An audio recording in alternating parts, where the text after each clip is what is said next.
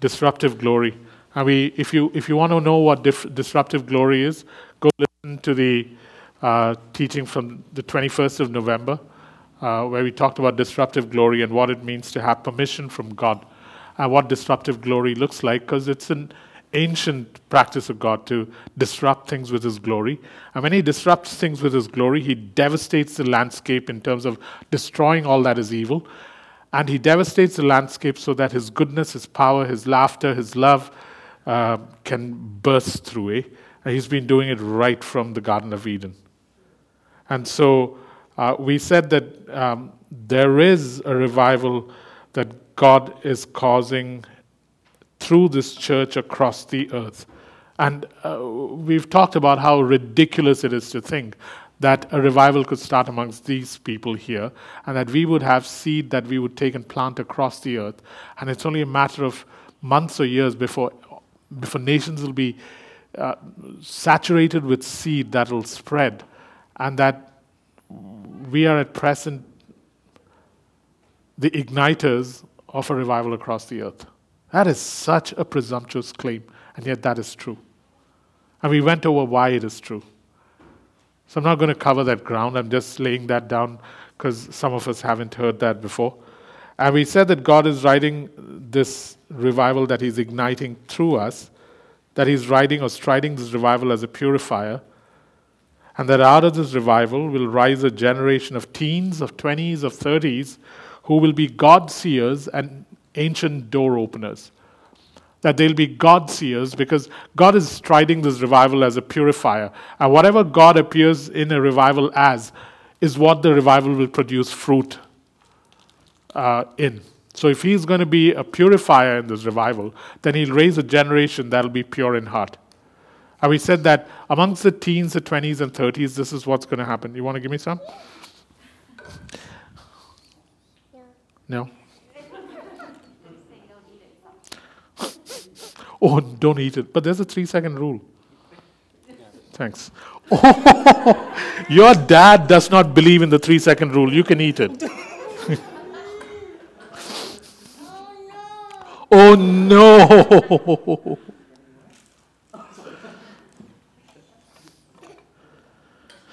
Do you mind removing your family from being such a distraction? Okay. Yeah, so God's going to raise up teens, 20s, and 30s who will be God-seers, because it's only the pure that see God and know where He's going, and ancient door openers. That's a generation that's coming up. And we said that it would arrest historical desolation and it would cause generational restoration. These are terms already explained, so I don't want to go into that. And it will arrest historical desolation. Heritages that have been desolate in nations for years will be arrested, and it will also cause generational restoration. As in, there'll be multiple generations that arise for the next 40, 50, 60, 70 years that will restore things. That's what we've already spoken about. So I just wanted to go over those 2 lines and then go on to what we need to talk about. Guys, disruptive glory is what brings about a distinction between the one true God and all others. Disruptive glory. And we have to call it disruptive glory. Jacob, why not just call it glory? Because it doesn't explain what God is going to do. There's a sense of disruption about what He's going to do. And He's going to disrupt things with His absolute splendor, magnificence, weight, strength, laughter, power, goodness. That is how He's going to do it. So, disruptive glory draws a distinction between the one true God and others. Between the one true God and others. He's always done it this way. Be it on Carmel, when He had to tell Israel, who do you want to serve? Be it in Carmel, be it in Egypt, when they had to choose between all the gods of Egypt and the God of Israel. Be it in Sinai, when Israel had God form a nation. Be it on the Mount of Transfiguration. One of the things we need to realize is that disruptive glory is the greatest tool of evangelism,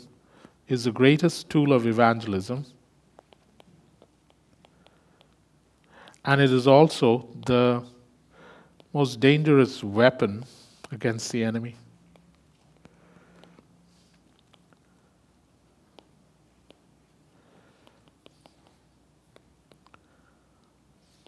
Against the enemy. So take scriptures and you'll see it. What happened in Cana when he turned water into wine? They beheld his glory and it changed them. What happened on the Mount of Transfiguration when he took on what he really looked like? Peter talks about it years later in 2 Peter 1. What happens when he rolls the stone away and Lazarus is called out? People began to believe him.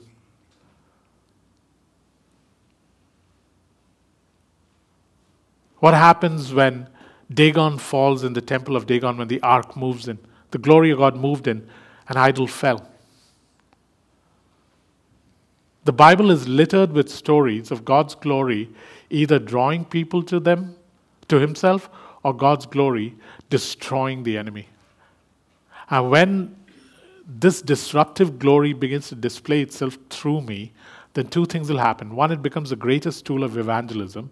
Two, it becomes the most dangerous weapon that I can use to destroy the enemy. Guys, there are places I go to absolutely aware that the dread of God is upon the powers as I walk into a place. Hear me again, eh? And this is not a Jacob boast. It is just a knowing. There are some places, I've seen really good vets, like dog doctors, who can go into a room full of really nasty dogs. There's this guy called Hansel that I know in Bahrain.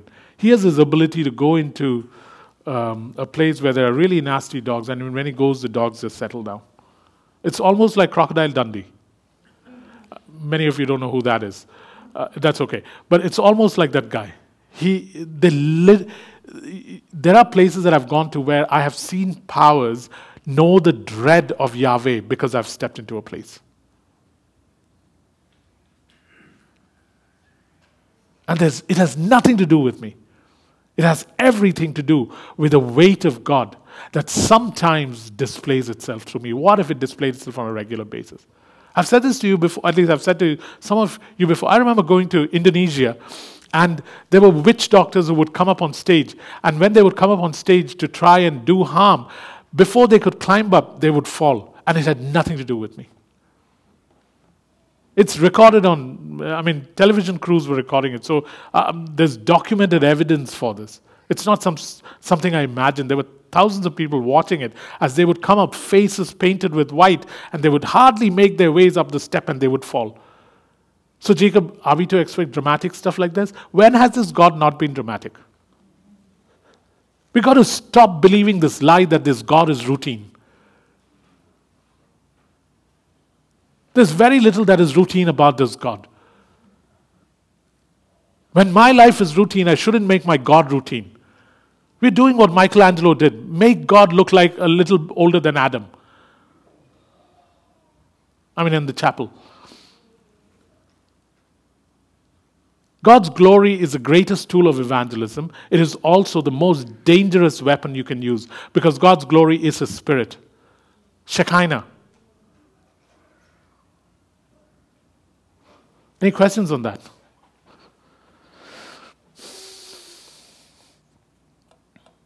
I hate it when God's glory stays within the Bible. Hate it. Then we are just like any other people with a holy book, man.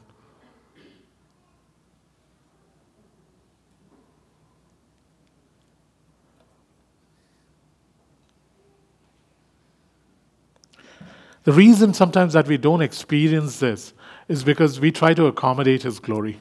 We try to accommodate His glory. As a church, as people, hey, at the end of the day, even when we say church, remember a church is made up of individuals, and so you have to, because you're part of this church, refuse to accommodate God's glory. As in, we can't create, how do we accommodate God's glory? We give Him some time to do what He wants. We create some time on a Sunday. During the service, we create some time. That's not the way he works. He does not look for services. He looks for a people. The service is just an event that happens through the people because he turns up. He's so not interested in a service. He's so not interested in a service. All he's looking for is a people. And he's looking for a people 24/7. And the problem is, he knows my heart and my mind and what I'm actually thinking and feeling. With masks on, it's even harder to decipher what you're thinking. But he can.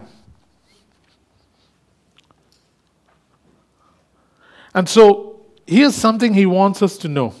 I will not be accommodated by you. I wish I could write it in caps so it sounds like God. I will not be accommodated. Take it as a rhema word to us. And to each of us individually, to me as a pastor, to us corporately, he's saying this. Listen, I poured in too much into your life. I will not be accommodated by you.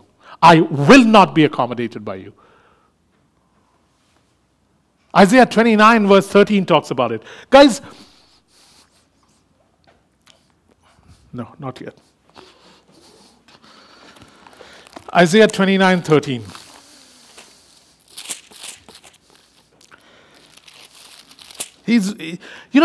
I don't know why we think God can be accommodated, that we can create some time for him and he'll be happy. He's the most important person in the universe. Everything exists because of him. You don't know what it feels like when he gets accommodated, when we play nice with him. How do you feel when you're accommodated? When you're being patronized? When you think they are putting up with you because it's an obligation. They got 2 hours. They got to put up with you. After that, they're glad you're gone. Every time dawn comes, I feel like that. Isaiah 29:13. The Lord says, these people come near to me with their mouth and honor me with their lips, but their hearts are far away from me. Their worship is of me. The worship of me is made up only of rules taught by men. It may not be talking about us, but I want you to know how every day God gets accommodated, and it ain't good enough. And he's saying to us, I will not be accommodated by you. And that is a very direct word to us as Acts 29. I will not be accommodated by you, but you can be foolish. But you can be foolish and surrender to me. And surrender to my glory. Because my glory needs vessels to be poured into and poured out of.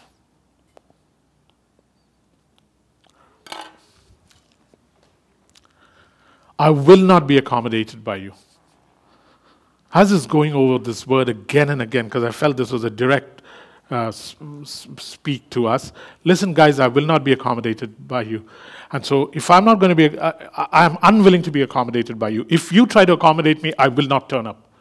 Do not think that God turns up every time in every church. That's a falsehood. That just because we sing a few songs and are gathered together in agreement that God turns up where he knows that he's not being accommodated. We've created a theology of, oh, God is here. God is very often not there. Jacob, how can you say that? Check the Old Testament, man. Why do you bring me these sacrifices? Why do you bring me these things during full moon and feasts? I'm not interested in it. If he used to say that in the Old Testament when he was outside and he could tolerate some misunderstanding, how much more in the New Testament when he lives inside me and inside us? He is not always present. As in, he is present because he's omnipresent, but it's not like he's actually saying, finally found a place. And to us, he's making it even stricter. Guys, I poured far too much into you, taught you far too much. I will not be accommodated by you. You try to accommodate me, I will not be there. And then Jane will have to do her best to drum up enthusiasm. Sax will have to play like crazy.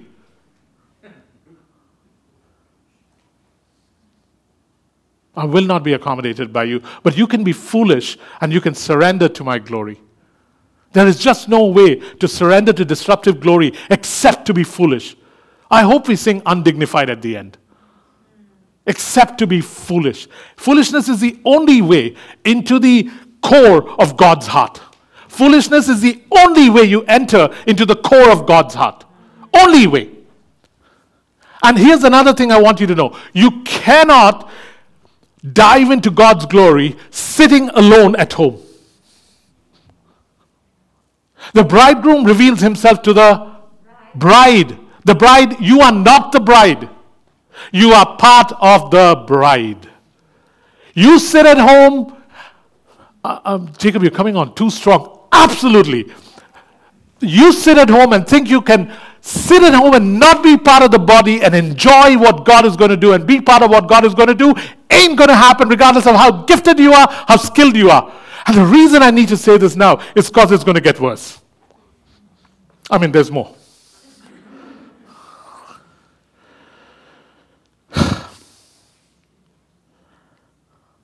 I'm not talking about sitting at home if you have a reason to sit at home. I'm talking about sitting at home because you can afford it. Affording it is accommodating God. Don't do it, guys. Any questions you want to push back?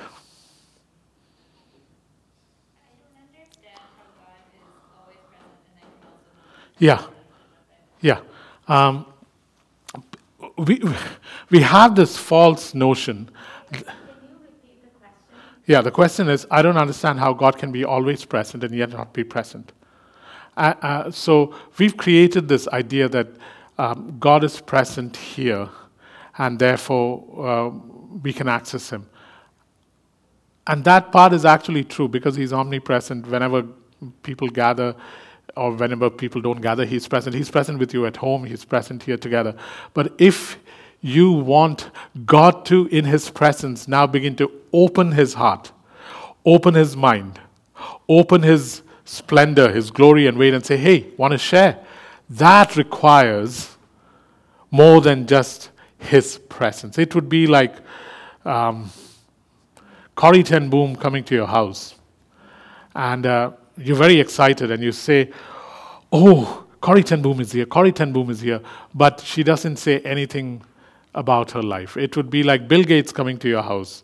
It would be like Warren Buffett coming to your house. And all you do with Warren Buffett is go and eat at a buffet. Doesn't help much. I mean, he'll think you're making fun of him. When Warren Buffett comes home, don't take him out to a buffet. Dig his mind. And the only way you dig his mind is when you actually honor him, respect him, run after him. God is present, but His presence does not mean that He lets Himself know. Perfect example. Jesus was present on earth. What happened, man? He was present on earth. And people missed out. Why?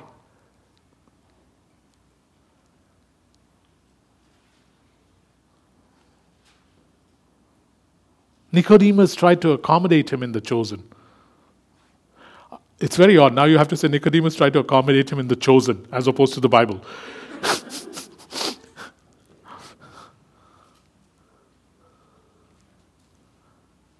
I love the fact that He's saying to us, I refuse to be accommodated by you. You guys try to accommodate me, I will not show up. Brilliant. Amen, oh God. Don't show up. Jacob, could it be a little bit like if we invite somebody to our home and let them in the door and then just ignore them and go about doing our daily stuff? Yeah. Yep. I like this God, man. He's so challenging. He just refuses to be easy. So, you can be foolish and surrender to my glory. It's the only way we can handle Him, eh? God can only be handled when you're foolish. God can only be handled if you're foolish. Because my glory needs vessels. And my glory needs vessels to be poured into and poured out of. So, hey Jacob, you want to engage with my glory, be foolish. Once you're foolish, present yourself. Present yourself so that I can actually begin to display my glory through you. I live in you, yes. But now I want to display myself through you. The only way I can display myself through you is if you're foolish. And once you're foolish, I'll begin to display myself and pour myself out through you. That's how this works. So, what does it take to become that kind of a vessel? What does it take to become that kind of a vessel? The first thing we need to realize if you want to become that kind of a vessel is that you are not your own. If you want a title for this teaching, it is Disruptive Glory, Not Your Own. Hey, you got to answer this question again and again and again throughout this week and in the coming weeks. Whose are you? Whose are you? I don't know if that's correct English, but we'll go with that. Whose are you? And please don't say God, because that's a very easy answer. First, we have to deal with the answer. Whose are you? The response is not mine, my own. Whose are you? You are not yours. You are not yours. You are not yours. Whose are you? You are not yours. You do not belong to yourself. You've been bought at a price. You've been bought at a price from the destroyer. You've been bought at a price, at a blood price from the destroyer. You do not belong to yourself. You are not your own. You are not your own. It is so hard to get used to that in a world that says mine, mine, mine, mine, mine. It is very hard to get used to. It's so easy to go from whose are you? I am God's. That's easy. But there's a place I need to park before I go and say I am God's. And that place is I am not my own. Whose are you? I am not my own. I am not my own. I've been repeating this to myself. Jacob, you are not your own. You do not own yourself. You do not belong to yourself. You do not have a right to self-determination. You do not have a right to yourself. These are horrible things to say because the world screams exactly opposite. That you have the right of self-determination. The moment you got born again, the moment you got saved, you lost your right of self-determination. It belongs to someone else who paid a price for it. You are not your own. After you answer that question and get used to the fact that you are not your own, you ask it again. Whose are you? Now you can say Christ. But do not transition from whose are you to straight to God because it doesn't work. You have to disown before you can be owned.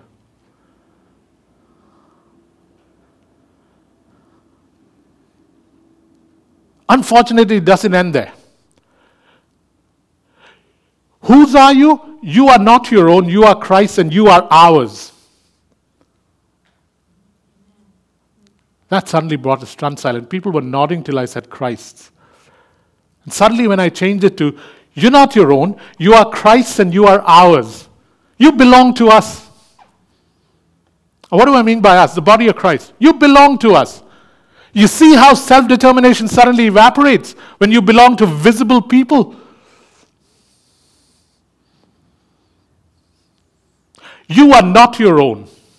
You are Christ's and you are ours. I am not my own. I am Christ's, and the moment I am Christ's, I am yours. Do you see why Disruptive Glory finds it very hard to make an inroad into lives and make an inroad, make a road out of lives? Because if we don't cross this threshold, it's very hard to go any further. You're talking about the glory that created the universe. It can only be accommodated when it has no self-interest. And we're not there, but my God, we can start getting there. You are not your own. Whose are you? You are not your own. Whose are you? You are Christ's. Whose are you? You are Christ's and you are ours. My God, when people begin to exert ownership over me, now it gets troublesome. It was okay as long as it was Christ. Manoj is ours. Manoj is ours. He belongs to Christ and he belongs to us. We can't demand that of him, but he can offer that to us. The moment we demand that of him, we're now stepping into this cultish, legalistic, religious place. But he can offer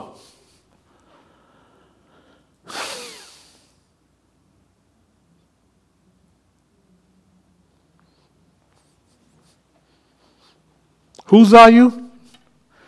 You're not your own. You are Christ's, and you are ours. We won't demand it of you, but we'll wait to see if you will offer it. And then finally, you are the Spirit's dwelling place.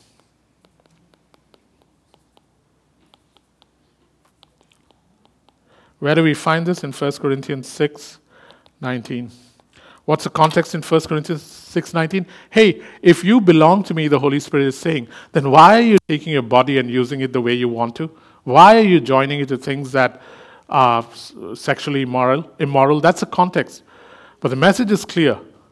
And it's this slave temple motive, where on one hand, he's saying, hey, you need to recognize yourself as a slave. Hey, you need to recognize yourself as a temple. You do not belong to yourself, Nick. You do not belong to yourself. That's the first realization Nick needs to have. Second realization, I belong to Christ. Third realization, I belong to a people.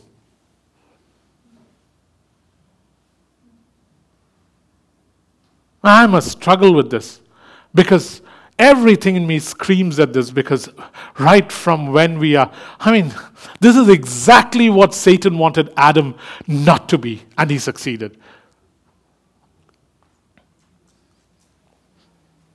You belong to us, Sede, or decide that you don't belong to us. You belong to us, Miguel, or decide you don't belong to us. It cannot be enforced, it cannot be demanded of you. That part is critical, eh? Because the moment we begin to demand it, we now become controlling, and we take away a person's free will. It's this fine line that we have to walk, where we speak this truth, train in this truth, but can't force it. Any questions?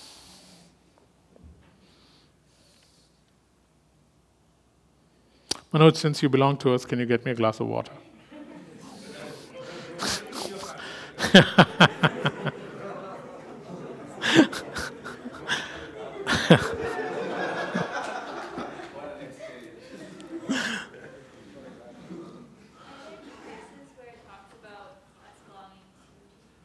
Sorry, say that again.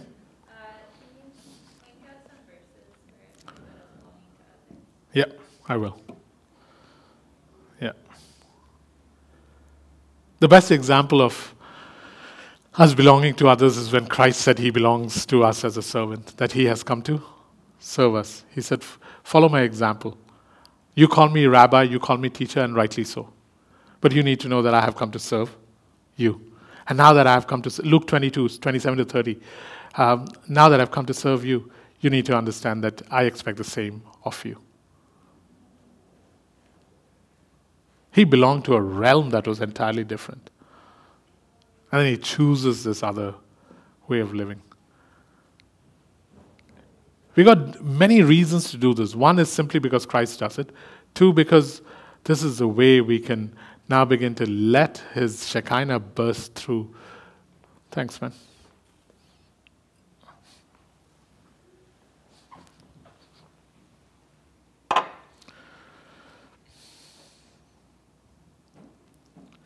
So let's examine this idea of being a slave. I don't want to use the word servant because it makes it rosier. Let's use the word slave. Here's the ultimate objective of servanthood, or being a slave. The ultimate objective of servanthood in the kingdom is to become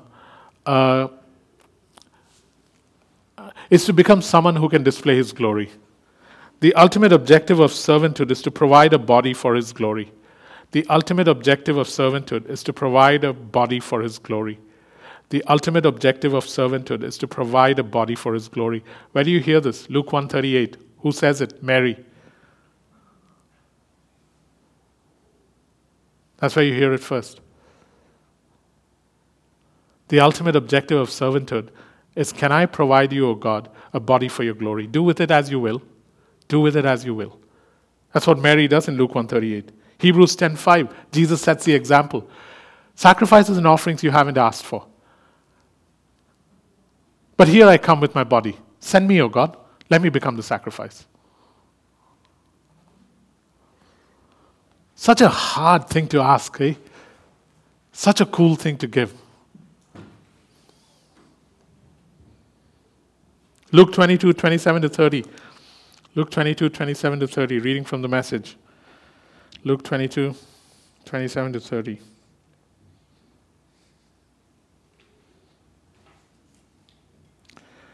Who would you rather be? The one who eats the dinner or the one who serves the dinner?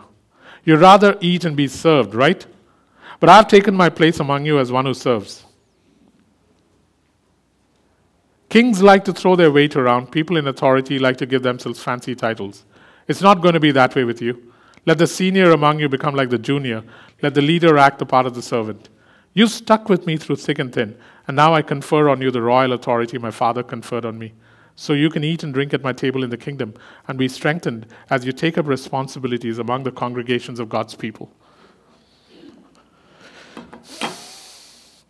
So what does a slave or a servant look like? A servant is permanently subject to his master.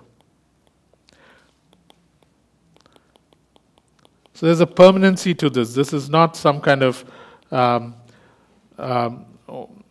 twice a week thingy. Second, he's totally dependent on his master.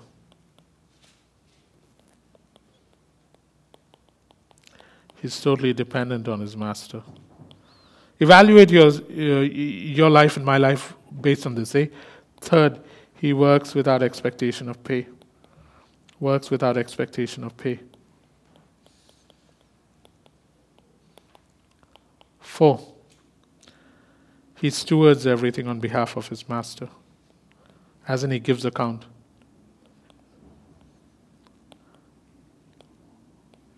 On behalf of his master. And 5, he strives to serve the guests of his master.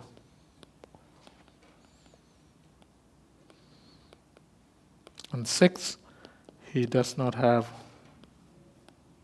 a choice in these matters.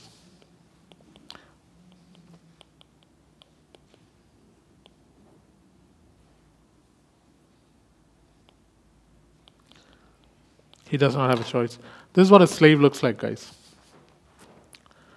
He's permanently subject to his master. Like, there are no days off. What we do at work is something we do on the side. He's permanently subject to his master. 2, he's totally dependent on his master. If his master is a cruel master, you're sunk. He's totally dependent on his master. 3rd, he works without an expectation of pay. Doesn't matter what you do, you don't peddle your goods. You don't ask for a price for what you're doing. You do it willingly. This is not volunteerism. It's slavery. So Jacob, what do you do with D, where it says, no longer do I call you slaves? The slave does not know what his master is doing, but I've called you friends. Yeah. We got to hold 3 things in tension. Son, servant, friend. All 3 exist together because Jesus was the same. Jesus was a son, Jesus was a servant, Jesus was a friend. And so it never contradicts each other. So on one hand, the same Jesus who said, I no longer call you slave, but I call you friend, is the same Jesus who's saying, I want you to be servants as I was a servant.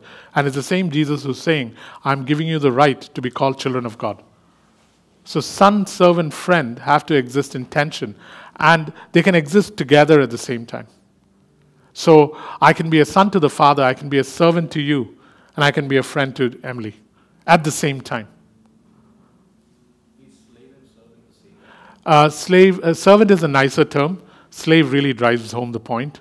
So we can go with servant because we relate better to servant. And the idea of slavery is just so horrible that we don't want to think like that. But a bond servant was basically a slave, because this last line, a slave does not have a choice in these matters. We have choice. I mean, he gives us a free will.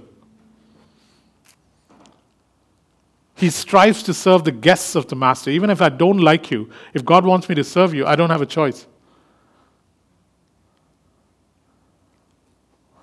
And then he stewards things on behalf of his master.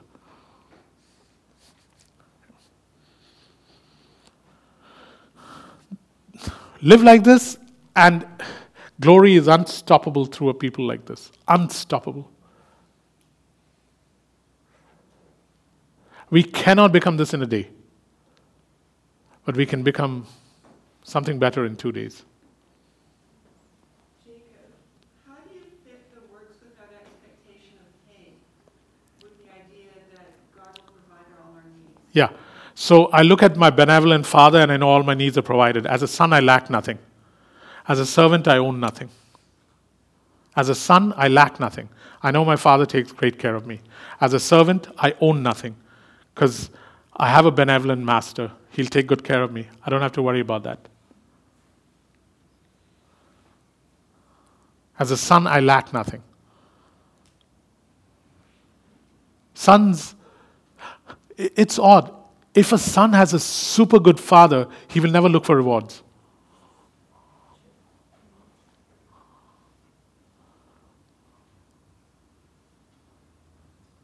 Why do we reward? Because it's almost like, if you do this, I will give you this. You can have dads that are so brilliant that the child just knows that he'll always get more than he deserves anyways. So every day is a reward of sorts. It'll take away our thing as, I did this for you, I did this for you, I did this for you, but look what you have done for me. What have you done for me lately, oh God? That goes away, because you see him as a father who is always good, but you see him as a master who is benevolent too. So as a son, you lack nothing. As a servant, you own nothing. And when you reach that happy place, you're the happiest man in the world.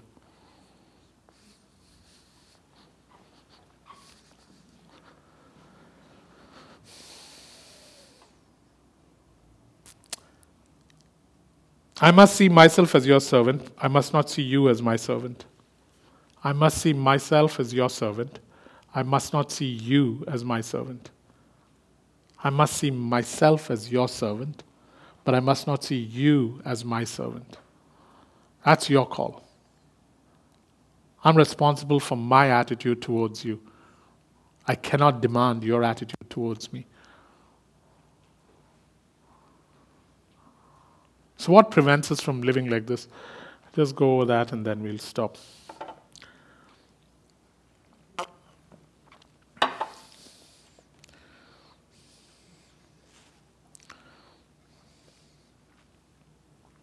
Three things prevent me. I've been going over this and hating the fact that so much work is still left to be done by the Spirit of God in my life. Three things that prevent me from living like this is: 1, independence; 2, self-preservation; 3, orphanhood.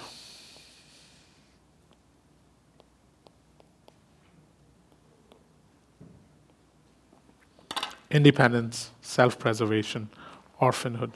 These are the three things that prevent me from living like this. And we need to see these three things as the greatest enemies of God and His move on earth. If you don't see it as an enemy, you won't hate it. Hatred is a fine quality when it comes to stuff like this. If you don't hate it, you will not get rid of it. You should hate it. Three things that are an enemy of God and an enemy of every move of God that must be banished from our lives, from this church, is independence, self-preservation, and orphanhood. And I struggle with all three, particularly with self-preservation and in some areas with orphanhood still, and a little less with independence. Jacob, what would be the difference between self-preservation and orphanhood? Now that you've asked, we'll have to take another 20 minutes at it. It's her fault. I was going to cut things short. Guys, so let's answer her question. These things lead to the idolatry of self. The idolatry of self, let me just explain. These words are so Christian, they don't mean anything. The idolatry of self is when I say, hey, Jesus, can you step aside? I'm at the center, you stand there. Is it gross enough? I want us to know what we're doing. When I'm independent, or when I'm self-preserving, here's what I'm saying. Jesus, I'd like you to step off the throne and stand on the side, because I'm at the center. This is why I must hate it. It leads to idolatry of self. It leads to secrecy. If I'm independent, if I'm self-preserving, if I have an orphan spirit, then know this for certain, that my life will be secretive. It leads to spiritual dystrophy. It leads to spiritual dystrophy. As in, my spiritual muscles begin to degenerate. It leads to an absence of correction.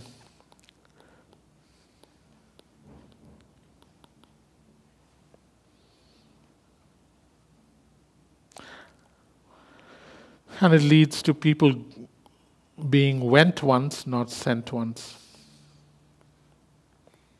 What do you mean by that? What I mean by that is, if I'm independent, then I choose to, I decide where I go. You don't decide where I go. Christ doesn't decide where I go. The body doesn't decide where I go. I decide where I go. So I'm no longer one that is sent. I'm one that is went. In certain contexts, it's okay.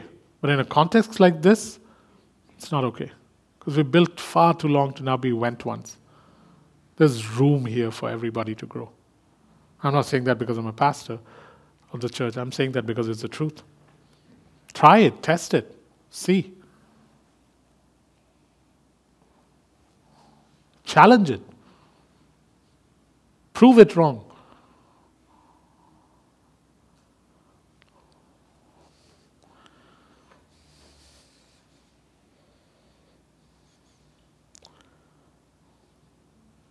Independence robs me.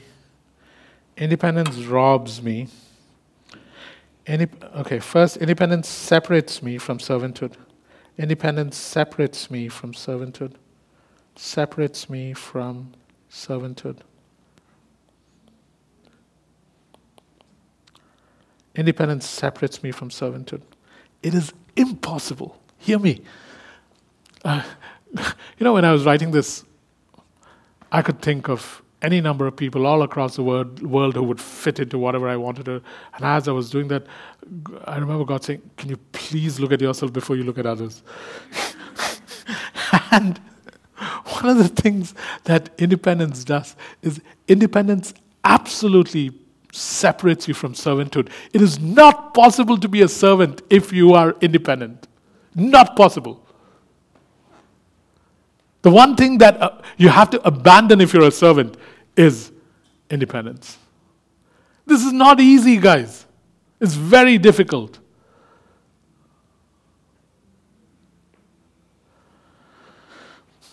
You guys should have come a couple of weeks ago, man. It was a nicer message. Just check with me before you bring them again. It was much funnier. It was really nice atmosphere. But too bad. Your dad chose the wrong day. It separates me from servanthood. And then it robs Christ. These are the things that are so sad about this. It robs Christ. Bye, Lorianne. Bye, Marcus. It robs Christ and the body of opportunities. robs Christ and the body of opportunities for God. It robs Christ and the body of opportunities to display God's glory and purpose. And 3, it robs you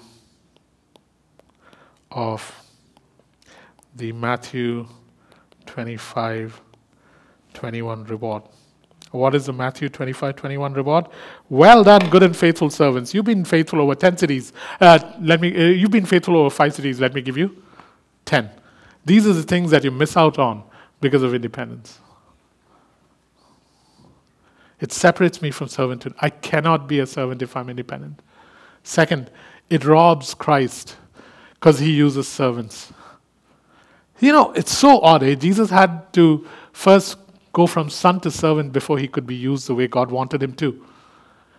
It robs Christ of opportunities. It robs the body of opportunities to display God's purpose and God's glory through you if you're independent. And thirdly, it robs you of Matthew 25:21 rewards. And what are Matthew 25:21 rewards? That you will hear him say, well done, good and faithful servant. It isn't said to anybody and everybody. It is said to ones who have been good and faithful. It robs you of those rewards. It robs you of rewards over cities that God wants to appoint you. If that is independence, what is orphanhood? To answer, what's her name's question? Karen's question. Can someone see the pen?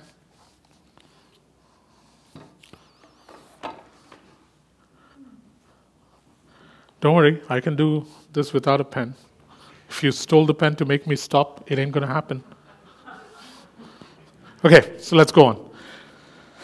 An orphan, right underneath.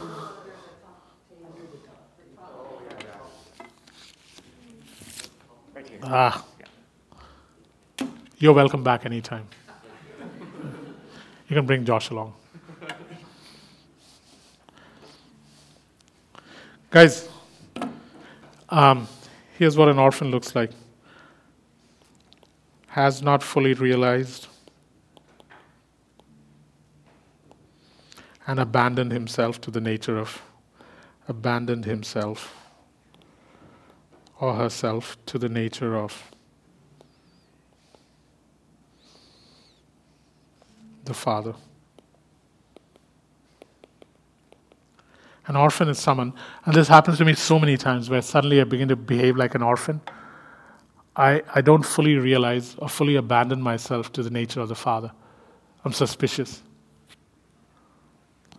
An orphan is also someone who having opportunity,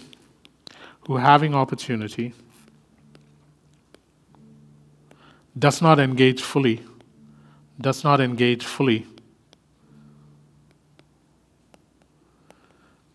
relationally in the family of God. Relationally in the family of God. You are here, and yet you will not, despite the opportunities you get, relationally engage with the family of God. You're just not able to. You're suspicious of people. You're suspicious of what their intents are. You're never confident that you are accepted. It's an orphan spirit. Or you keep yourself at a healthy distance. Turn up on Sundays. And if this cap fits your head, wear it.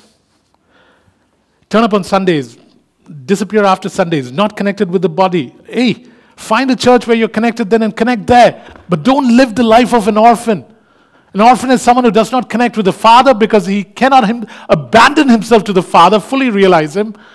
And there are so many times I think to myself, after all these years, why is it, Jacob, that you still behave like an orphan? And then the second part is relationally not engaging.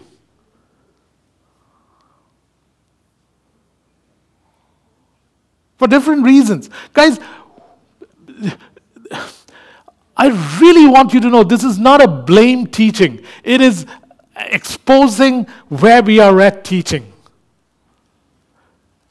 How can a guy who knows the Father so well, and you know I know the Father well, have such an orphan mentality still? Why is it that I sometimes behave like an orphan still?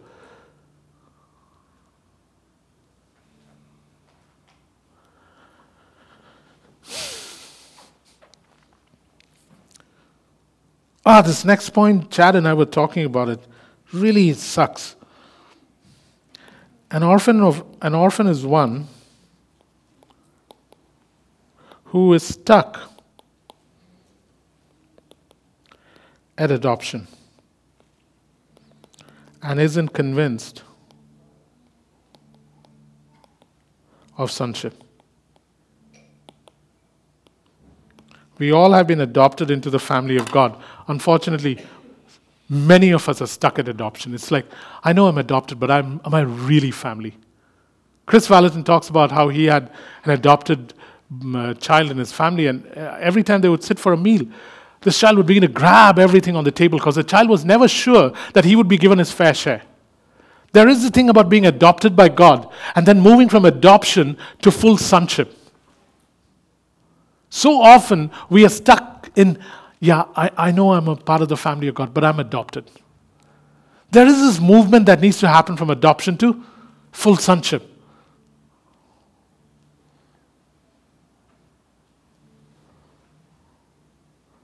The Father has no problem seeing me as a son. He sees me exactly the way he sees his son, which is mind-boggling. I cannot imagine it. I have an idea of how the Father sees Jesus.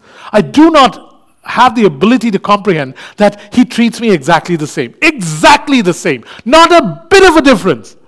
The exact way he treats Jesus is the exact way he treats Jacob. I find it very hard to wrap my blooming gray cells around that. He has no problem seeing me as a son, but I'm not convinced of it yet. Hate it, guys. Hate it.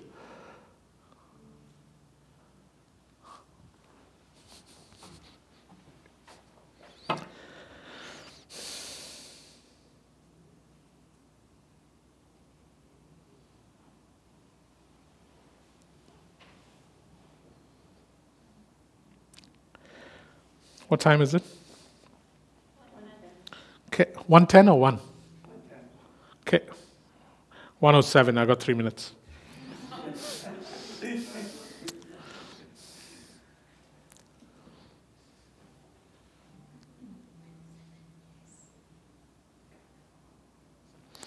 I'll just read what self-preservation looks like so we have all three and then you can go home and work hard on this, guys. It's changing our minds is a difficult thing. Self-preservation is when I prioritize my own well-being.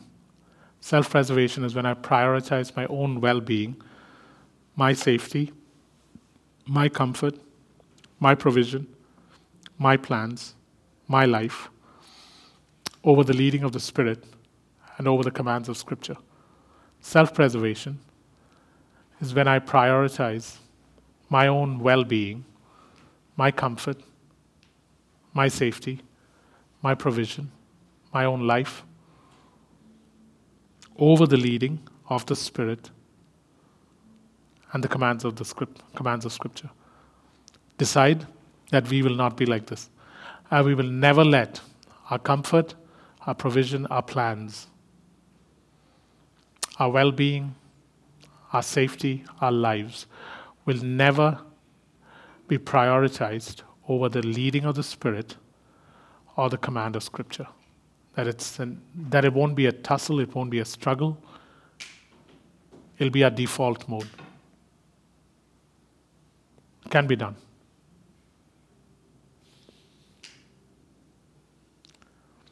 Self-preservation seeks to predict the most favorable outcome.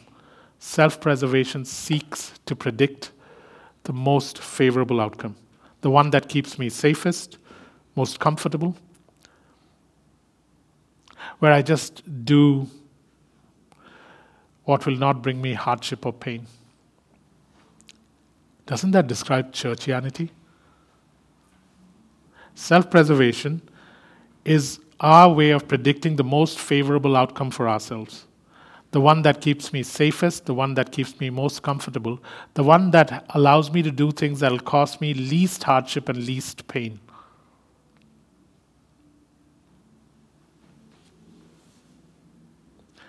Self-preservation allows me to justify that Jesus would never ask me to lose my job. Jesus would never ask me to risk my life. Jesus would never ask me to miss a meal. Jesus would never ask me to go across the oceans. That's the job of missionaries. That's self-preservation. It's deadly to our faith. It affects our witness. It is absolutely fleshly. It's deadly to our faith. It affects our witness. It's absolutely fleshly. I'll stop with that. Any questions?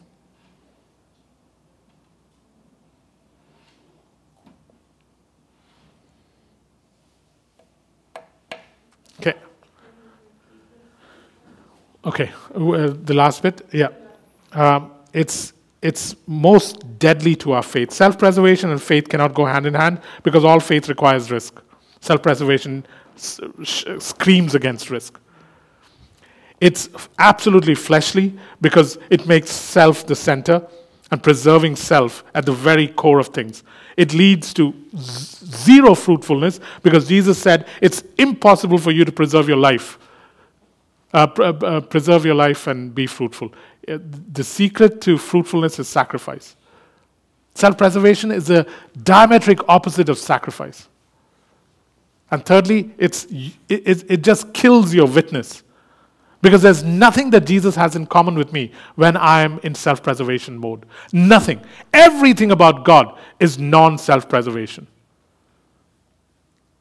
So it's just absolutely detrimental to my witness.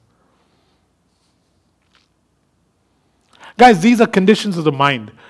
What happens to us Christians when we hear messages like this is, what's going to be asked of me next? What's God going to ask me? What's the church going to ask me? Nothing. Once we change here, Miguel and Danny don't sit at the table with their 3 kids and saying, as we eat, what are our kids going to take from our plate? Oh my God, that's my favorite sausage. Is he going to take it from my plate? They don't think like that. Oh my God, I earned money this week. Is he going to ask me for shoes? What if he asks me for shoes? Parents don't panic like that. They only panic after they become teenagers. But when they're kids, there's no such panic that, oh my, it's the same. Why? Because a parent has a mentality of, I will die for this child. And when we begin to think like this, you are never afraid of what God will ask. You begin to wonder why he hasn't asked for 3 days.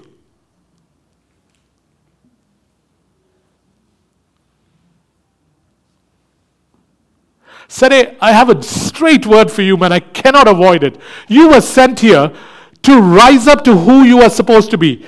Engage or disengage. Do not stay in between. You cannot afford lukewarmness. This is your time. This is your time.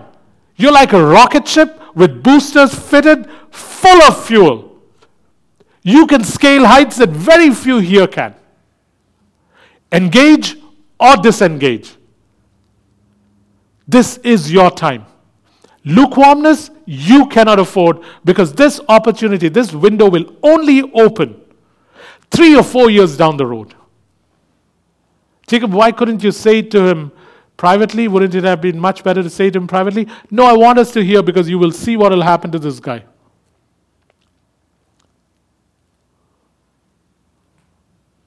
You didn't come here because of Tuni and Anile. You didn't come here because of, what's his name either? Remy. You didn't come here because of them.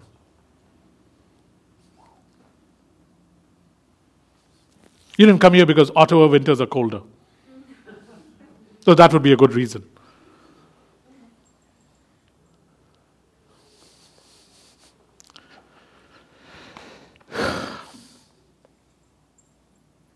Show them, man.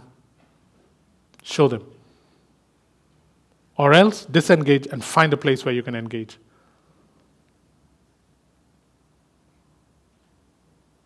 Yeah. Amazing how God will keep you on a short leash throughout your life. I feel bad for you and feel good for you. Okay. I said, let's end. Whose are you? Yeah. Don't say God, because we got another place to go to. Whose are you? Not mine. I am not mine. You are not your own. Whose are you? You are Christ's. I am Christ. Whose are you, Jacob? I am Christ and I am yours. I'm yours, Seti. Use me. Take what you want.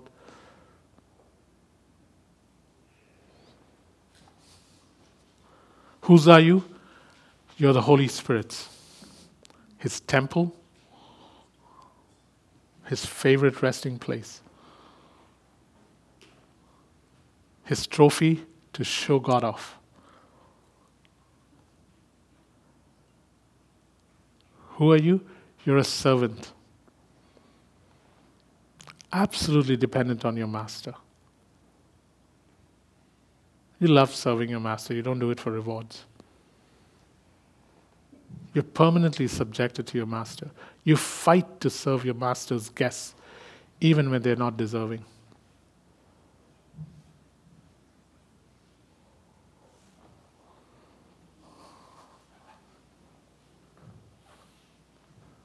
What is your body for?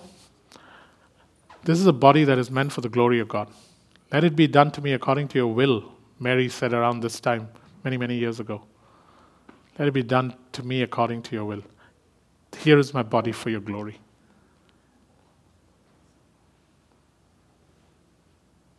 What do I have to undo so that God can be whatever He wants to be?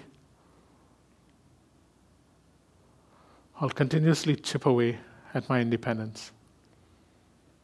Because independence and servanthood are incompatible. There are no independent servants. Hey, there are no Ubers in the kingdom. Huh? There's no Uber service in the kingdom. The difference between taxi service and Uber is Uber can decide whether he wants to pick you up or not. Taxis can't. There's a rule that at the airport, if a taxi wants to drop you from the airport to the Tim Hortons around the bend, they have to take you. Uber can choose not to.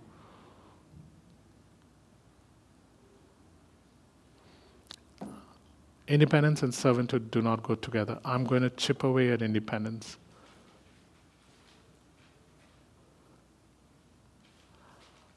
I'm going to really try very hard to not be someone who engages in self-preservation.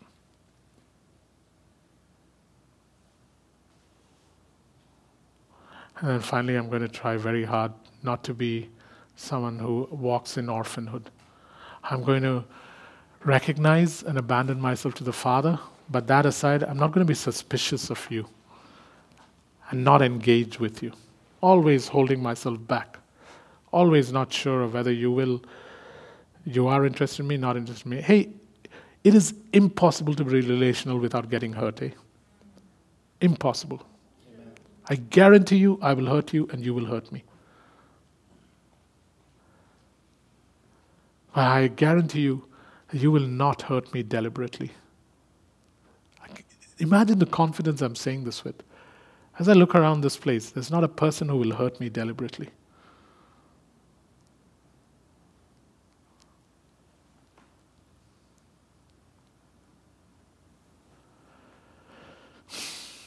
And so therefore, if you hurt me, big deal. Give me 2 days and I'll forgive you.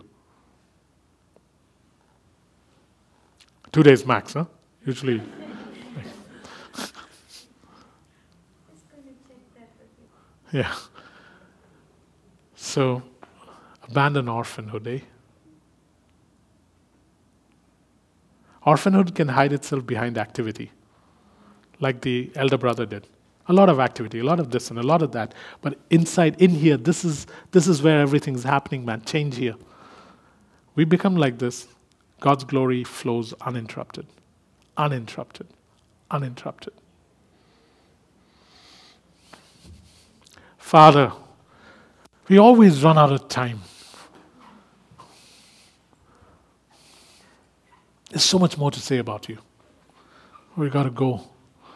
So, do what you always do, Holy Spirit. Take these words and begin to please use them to change us.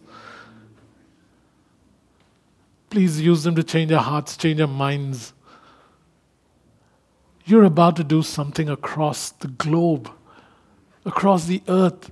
It's just, every time I think of that, I think to myself, really? Through us, you're going to ignite this across the earth? And that's why you're putting such a demand on us, as saying, hey, become this. I've chosen you for the reasons I've already given you, but now become this so that I can flow uninterrupted. So we don't have to have stops and starts, so that I can begin what I want to and that it can spread. And that's why you're placing this demand on me, demand on us. Bring it on, oh God, please. Do whatever you need to chisel away, shape us, every one of us, no one left behind. Some of these things I've said have gone and kind of pierced people in this room. That's okay. That's exactly what you wanted to do. You hurt us with your words, oh God. But you hurt us to remove things and to put things in order.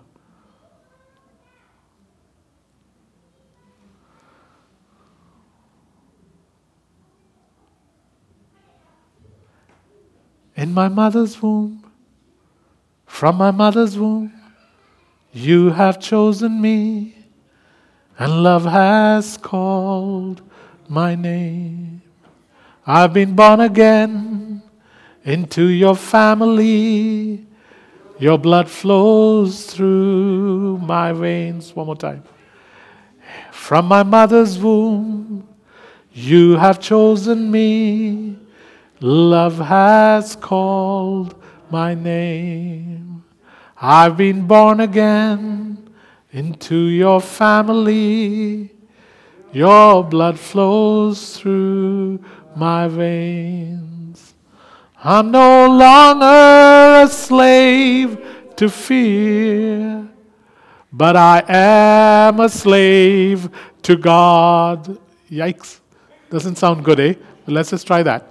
I'm no longer a slave to fear, but I am a slave to God. I'm no longer a slave to fear, but I am a slave to God. That doesn't sound nice, but it is the truth. Yeah? If you need prayer, feel free to come up. Otherwise, hang around and leave around too.